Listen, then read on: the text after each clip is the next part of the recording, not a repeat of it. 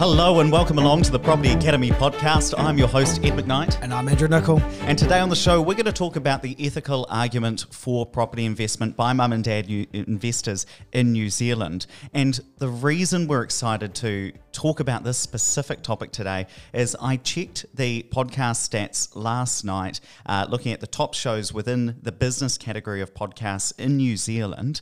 And I almost couldn't believe my eyes because this podcast, the Property Academy podcast, is currently ranked number one in New Zealand among all business podcasts. And so I'm feeling very, very lucky and grateful actually to everybody listening to this show who's helped us get to this stage, to be among or above actually some people that I really admire, like Gary Vee or Tim Ferriss, and above actually the Rich Dad Poor Dad show is really fantastic. And I think the good message here as well is that New Zealanders are interested in property and are interested in putting themselves in a better financial position through property. And I want to thank you, Andrew, as well for sitting across the table from me so many times, almost every day, and recording these shows as well.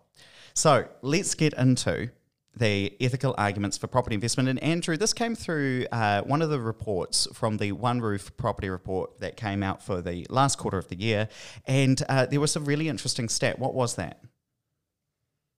Oh, yeah. Sorry, I didn't have that stat there, Ed. No. Sorry. I was throwing it to him. I was doing a good deed. No, it was that 440,000 of the 525,000 rental properties in New Zealand, about 80% are provided by the private market, are provided by mum and dad investors. Sorry, I did have that stat. No, I know you did too because you wrote it down. And I think that this is something we sometimes forget, because property investors tend to get beaten up in the media. We tend to get beaten up, by government policy, and so much has happened, and been introduced by the government this year to actually make property investment a little bit harder in areas. But actually 80% of the rental market is provided by mum and dad investors. And this is amazing because every additional rental property that is provided by the private market as an additional house that doesn't have to be built by the government or provided through social housing. And I think we've already seen this year how difficult it can be to provide social housing as well. But that's not the only ethical argument for property investment, that we are providing these rental properties for people. What else did you have on your list, Andrew? So one of the things that I think is really important to remember is that often a property investor will make a top up towards owning that property, whether it covers the rates or the insurance or a bit towards the mortgage, all these kind of things. So we are, as landlords, often subsidising people's rent. So we're making it more affordable for someone to go and rent a house. And it is most often that people are actually making a top up. And as you'll all remember, the government took away the ability to offset that loss against our personal income. So now it's costing us more in the pocket each week. And that hasn't really flowed down to tenants just at the moment. But yeah, I think that's a really important thing to remember.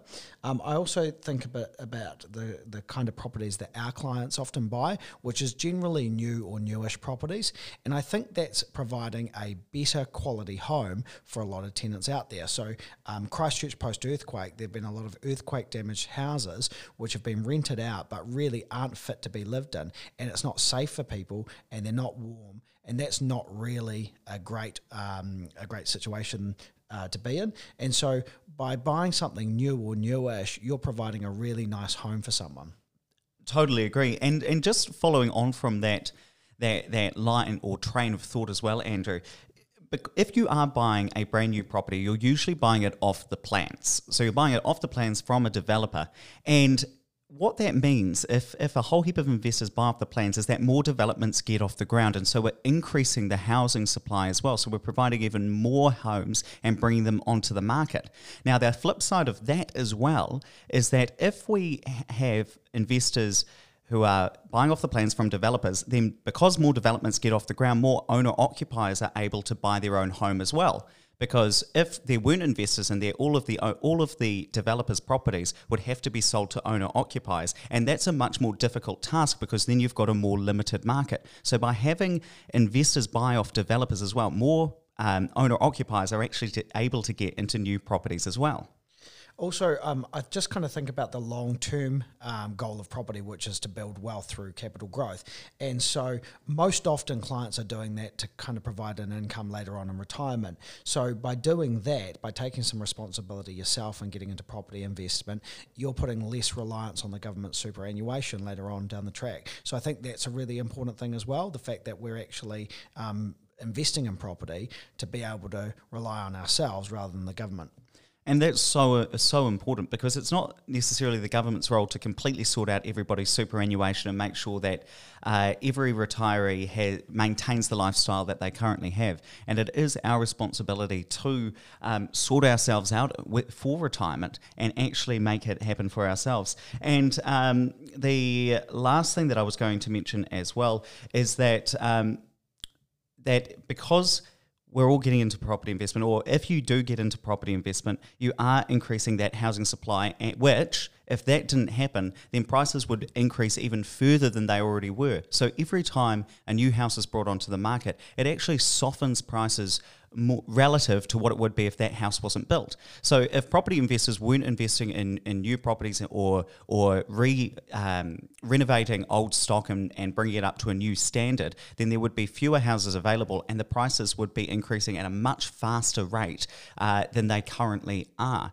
So rather than saying this is so terrible because a property investment is terrible because it increases the price of houses, actually, because investors, whether through renovation or investing in new properties, are adding more stock into the housing market, it's actually helping keep prices lower than they otherwise would be for owner-occupiers. So on that note, we're going to go polish our halos. Hey, thanks so much for listening to the Property Academy podcast. We really do appreciate that you're with us on this. Now, please don't forget to rate, review, and subscribe to this podcast. That's going to help us maintain this number one position in the charts and get the message out to even more people than we'd be able to. And look, if you do want to learn more about property investment with Andrew and I, then why not check out one of our free online courses? You can go to opespartners.co.nz. That's OPES Partners. .co.nz, where we have a video course called the Property Academy there as well, and it's a completely free course, 15 videos there where you can learn about property.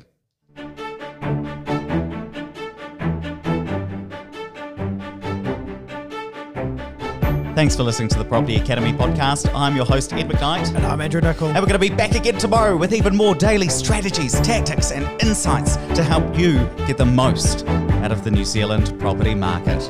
Until next time.